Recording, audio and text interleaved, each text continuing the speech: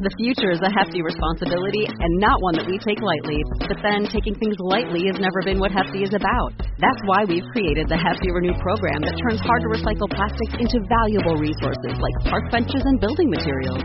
To participate, simply fill up an orange Hefty Renew bag with accepted items, tie it up, and drop it in with your regular recycling. That's it. It's that easy. It's time to rethink recycling with Renew. Particular valued resources may vary by geography. More info available at heftyrenew.com. You are listening to an RPA production where people gather.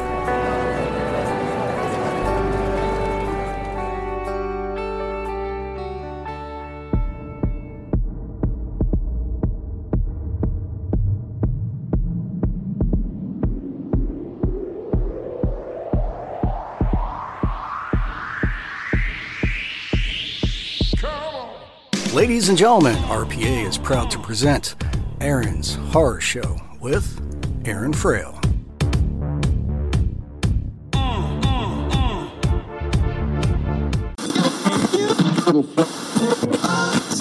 This is Jason Witter, author-illustrator of Tiny East Vampire and Monsters Eating Ice Cream, and you are listening to Aaron's Horror Show.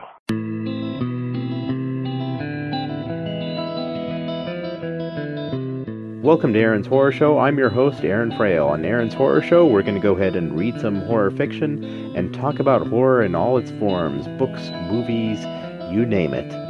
If you want to go ahead and get a hold of the show, you can go ahead and contact Aaron's Horror Show at Gmail, or Aaron Horror Show on Twitter, or Aaron's Horror Show on Facebook. Thank you for listening and enjoy. Welcome to Aaron's Horror Show, and I'm your host, Aaron Frail. I got no movies for you, or TV shows, or anything. I didn't watch anything this week. I apologize about that. My wife and I are kind of moving, and so didn't really have time to sit around and watch anything. So I decided, you know what? I still want to give you something, so I'm going to give you 2 chapters of Tuners. So 2 chapters of Tuners coming up. Let me give you a quick recap in case you are just listening for the very first time. So Tuners is about this group of people that kind of travel between universes. They do that by listening to the sound that the universes make, the cosmic background microwave radiation something. It's a science thing.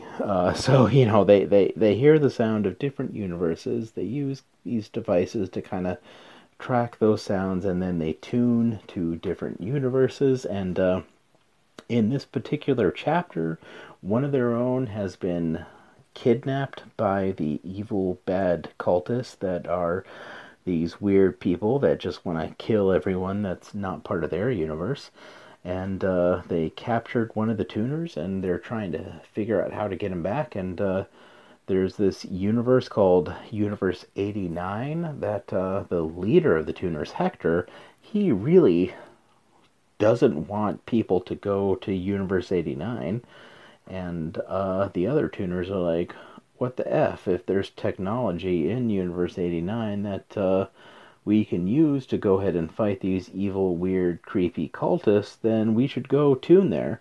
And so this is the chapters that kind of go with that subplot.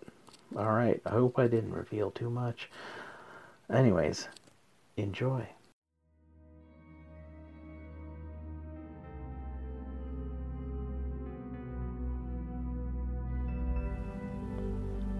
Chapter 19. John walked into Ludi's lab. There are various plants growing in jars. During the kid's rec time, he studied botany from various universes. The kid also played some sort of multi-user resource game. A medieval village was on the screen of his computer. Ludi upgraded his civilization to early Middle Ages. John, he said, without looking back, what brings you to my lab? Patel didn't tell you, John said. John figured he'd wait for the others because he wasn't sure where Ludi stood. Ludi could be Hector's snitch or just too honest for his own good. John walked to one of the jars. There was a tree inside. It looked like a redwood, but it was too small to even be one, or even a tree for that matter. It looked more like a model from the railroads they had at the state fair when he was a kid. John got close, and the tree moved and smacked against the jar. "Be careful," Ludi said. "That's a hybrid from Universe 27C. And 1076 AAAA. In 1076, all the plants were carnivorous, and you can guess about 27C. "Everything is small," John said.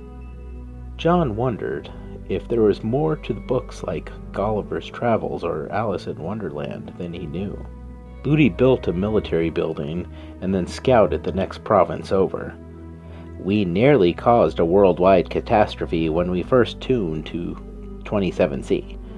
Needless to say, we don't go back." "How long has this been going on?" John said. "Me or the organization?" Ludi finished maintaining his game and turned to John. 1 year for me. I gained the ability to tune earlier than most. I've been doing lab work to keep me on the project before I lose the ability to tune myself." "It's a little too early to plan for retirement." "Tell that to Hector." "Hector," John said. I thought he had a 10-year stint." "Yeah, he started losing his hearing at 26. "Yeah, so people age out. It sounds like we have a long way to go before then." "Yeah, that's what Hector thought too. At least for his younger brother. It's not uncommon for siblings to have it too. His brother discovered it at 17. His brother didn't make it to 18. "What happened?" "Hector began to make mistakes in his tunes. Transported his brother to a universe where a whisper sounds like a sonic boom. His brother is stone deaf. We're not sure how Hector survived. He doesn't like to talk about it." John didn't say anything for quite some time. If what Ludi said was true, it explained why Hector was so adamant about not going to his home universe, which upset John even more. Abby had nothing to do with his mistake. In addition, it wasn't like Hector would be tuning anyway. It's not like his brother would even know about it. John was even more determined to go to 89. John wished Patel would get here soon enough. If this place was around when Hector was our age, you figure they would have had discovered every universe by now. Ludi said. "Soda pops, my friend. Soda pops. Universes float around, so you get different ones on a different day." "If they float around, how do we get to the same ones over and over?" "Like universes are all generally in the same area. Think of each universe like grains of a sand on a beach. Most of the sand is the same grain. The chances of you finding a universe like your own with minor variations is high, thus A, B, C, D, etc. Then you go far enough down the coast, and there are some different beaches with different enough sand to classify them separately. 40, 41, 42, etc. Of course, every so often the tide washes in the sand from a distant shore. Don't forget that there are plastic particles from the decayed soda bottles mixed in with grains of sand. Void universes, where empty space is pure acid, or atoms can exist. So 42C, or something. There are other me's walking around? Good luck with that one. The odds of your parents meeting and that none of their ancestors died before they gave birth is pretty remote. Then add to the fact that your mom's egg came in contact with one single sperm among millions that your dad at that exact moment, not to mention that it could be billions upon billions of other variations if they tried to conceive more than once. The chances of you existing are practically zero. The chances of finding another universe where all the history leads up to the same moment of your birth, that's like 0 divided by 0. It doesn't exist. Now, if you'll excuse me, Ludi said, my break's over, and I have lots of hybrids to create. Finding the most useful combination among all the universes isn't going to create itself, you know. Before John could say anything, Meathook, Patel, DeAndre entered the room.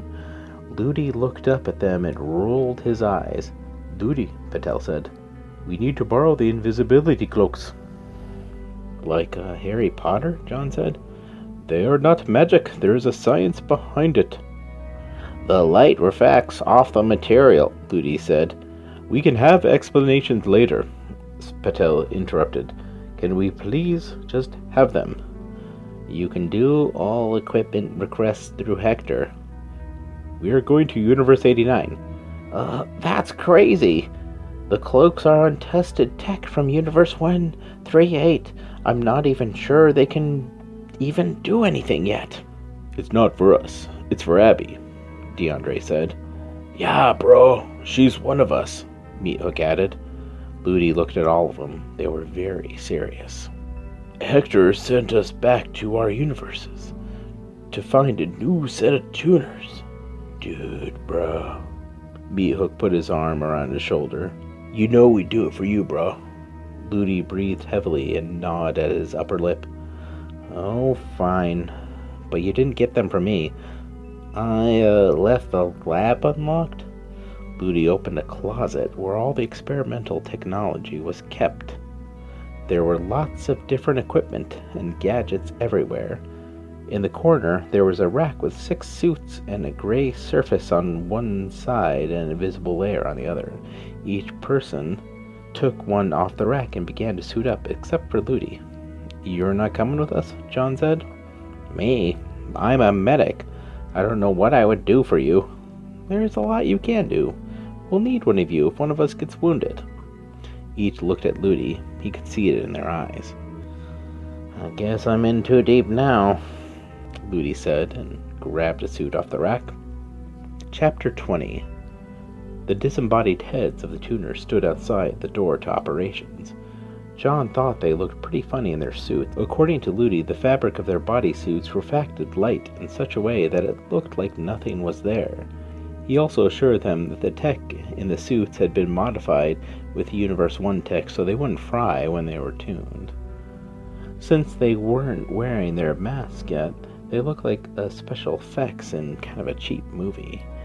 Ludi even had backpacks for them. The kid had all his Universe 1 gadgets that only appeared when he unzipped his bag. It looked like a hole in the air when he was packing it. When John had asked about the weapons, Ludi said they would tear the fabric with any bulky or sharp objects. DeAndre shrugged and made a comment about not needing the armaments if they were invisible. "All right," DeAndre said and looked through a window to the doorway of operations. "Brady setting up the nighttime system check. When he opens the door, we'll sneak past him. I suggest holding hands with each other. We won't want to run into each other once we are in operations." Through the small window on the door, they could see the last technician of the night. He flicked off the lights and walked away from his workstation towards them. They all wrapped the mask over their heads. Each one of them disappeared from view. To John, it felt like he was looking through a mesh, like when his mom made John a pantyhose mask when he wanted to be a thief for Halloween. His mom had made him a cliché robber outfit with a striped shirt and a candy bag with a big dollar sign on it. He wanted to wear a black bodysuit and jump between laser security systems like the thieves on TV. He wasn't really impressed with the suit. The hallway looked empty, even though he could hear their breathing. John fumbled around for Patel's hand on one side and DeAndre's on the other. The door opened and they tiptoed through. It stayed open longer than usual, but the tech didn't give it a second glance and was long gone by the time it closed. The doors in Tuner's HQ were all coded to DNA. It was a great way to make sure people who needed access could have it and keep those who don't need it. While the tuners had access to OPS, it was only during the day and emergencies. Their DNA could also lock them out during times where they weren't supposed to be there. The equipment looked strange and ominous at night. Without the workers and the chatter of people, it felt like the life was sucked out of the room. Even though Tuner's HQ was a station floating between universes, night and day was still observed for the benefit of the people on the basis of most people of Earth had a 24-hour day-night cycle. Only a few people would work at night, mostly cleaning crews, security, and the hospital staff. Most of operations staff worked during the day. However, there were occasions where operations crew were roused from their sleep during an emergency. Hector was in his office near the top of the room. He was busy at work. He wasn't looking down into operations, but it didn't prevent him from just turning his head to see what was going on below. "Does that guy ever stop working?" John said. "Nah," Meathook said. "Rumor had it that when he was a tuner, he didn't even stop training. When he wasn't tuning, he was practicing weapons." "I guess we're screwed," Booty said. "Let's pack it in. We'll be back tomorrow." John heard the sound of someone being yanked back, and DeAndre said, "We may not get another shot at this. Abby is one of our own, and she could be dead tomorrow. Now, each of you, go boot one of the stations and get them ready for a tune. By the time Hector notices, we should be at Universe 89. There'll be nothing he could do about it." "What about me?" John said. "I don't know how any of this stuff works." "Figure out a way to bar the door," DeAndre said. "Why?" "Because Hector is going to send a team to stop us." John felt the hands of his compatriots disappear. One by one, computers and various equipment began to turn on. A light flickered here, a boot screen appeared there. Hector was still at work in his office. John turned toward the door of the room and looked around for a solution. It was a sliding door like the doors of the facility. He couldn't block it off because it would just rise into the ceiling like a science fiction movie. Because the DNA scanning technology was built seamlessly into the door, there wasn't a panel he could destroy either. John was no closer to figuring how he could prevent anyone from coming through the door when he turned to see Hector standing at the window of his office. He no doubt saw all the machinery coming to life and the coordinates being tapped into the navigation computer. DeAndre flipped his mask off and his head appeared over one of the stations. "There's no point in hiding anymore. Hector spotted us. How's that door coming along?" John tore off his mask and said, "There's nothing big enough to block it off entirely. At least nothing that isn't bolted down." Hector's voice appeared over the intercom. "I know what you are doing, and trust me, I thought of it too. If there's a possibility of it working, I'd consider it. Universe 89 is a dangerous and warlike universe. I don't want to lose all of you too." "Don't listen to him," DeAndre said. "He's just trying to distract us while the security comes." "It's not distracting tactics," Hector said. "The boot sequence takes far too long. I just don't want to drag you into the brig in front of the rest of the crew." John heard security shouting down the hallway. He knew they would be here any minute. The rest of the team's floating heads were busy on one station or another. John looked around the room for something to help, and then he had an idea. The guards coming around the hall got closer. Hector demanded them to reconsider their actions. John ran for a toolkit near one of the technician stations. He dug through until he found a screwdriver. The shouting was almost upon them. John ran towards the door. The door was on its way up when the floating screwdriver and John's head skidded to a halt near the door. He jammed the screwdriver into the side, and the door stopped inches off the ground. John could hear the security agent inform Hector about the door.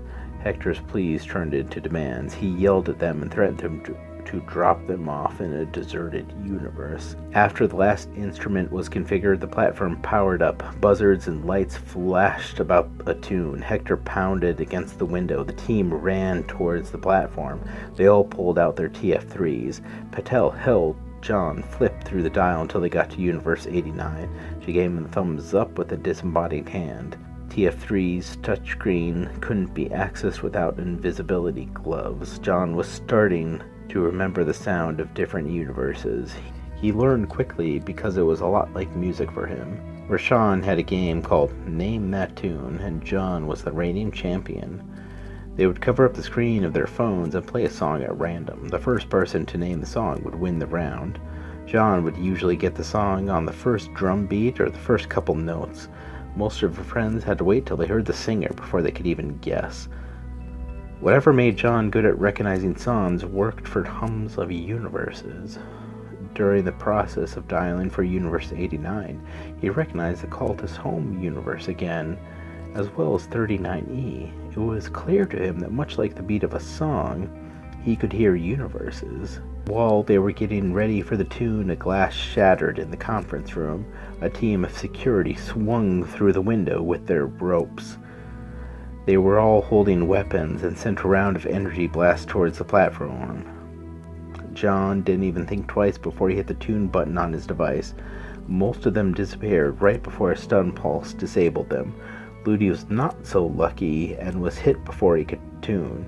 He collapsed on the floor and the muscles went rigid. Hector huffed and turned towards his office door. John appeared in a long, bright hallway. There were fluorescent lights stretching in either direction. He was no longer as disorientated from the tunes as he used to be. The others appeared around him. They took off their invisibility suits and shoved them into their invisibility backpacks. Their normal clothes were underneath their suits. While they were undressing, Patel said, "Where's Ludi?" "I think they got him," Meathook said. "Anyone know where we tuned?" DeAndre said. Patel pulled her map up on near TF3 and the others leaned in close. John couldn't see what was happening, so he decided to walk around the corner of the hallway. There was a soda machine and the mall beyond that. It looked like a run-of-the-mill mall, just like from his universe. The stores had different names than he was used to, but still looked normal. The militaristic and warlike universe Hector warned about didn't seem to exist. A black man with a baseball hat hit the side of a soda machine. He turned to John and said, "Man, you got a quarter?"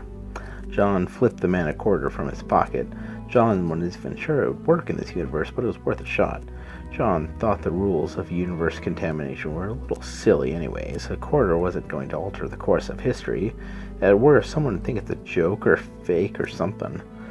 The man put the quarter in the slot, and DeAndre and the others came around the corner.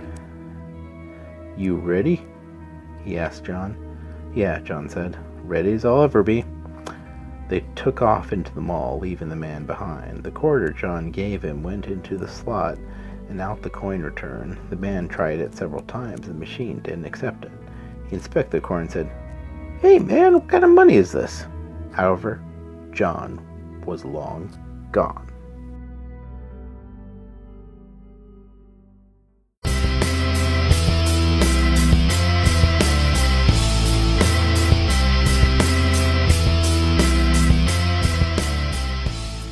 Alright, that was 2 chapters of Tuners. I hope you liked it. Alright, well, if you didn't get a chance to listen to Sandman's Lullaby last week, you should go ahead and listen, because guess what? I'm on it. I'm the guest. Yeah, you should listen to me. Yeah, so if you want to hear an interview with me, go ahead and check it out. If you're looking for more stuff, you should listen to Real Paranormal Activity on Mondays. You should listen to me on Tuesdays, and Terry's Mysterious Moments on Wednesdays, and of course, the next Sandman Lullaby. You know, listen to the last one and listen to the next one. Just listen to the show. You know what? It's a good show. In fact, all of the shows are good stuff here. I enjoy all of them. I listen to all of them, and I hope you should too. Thank you.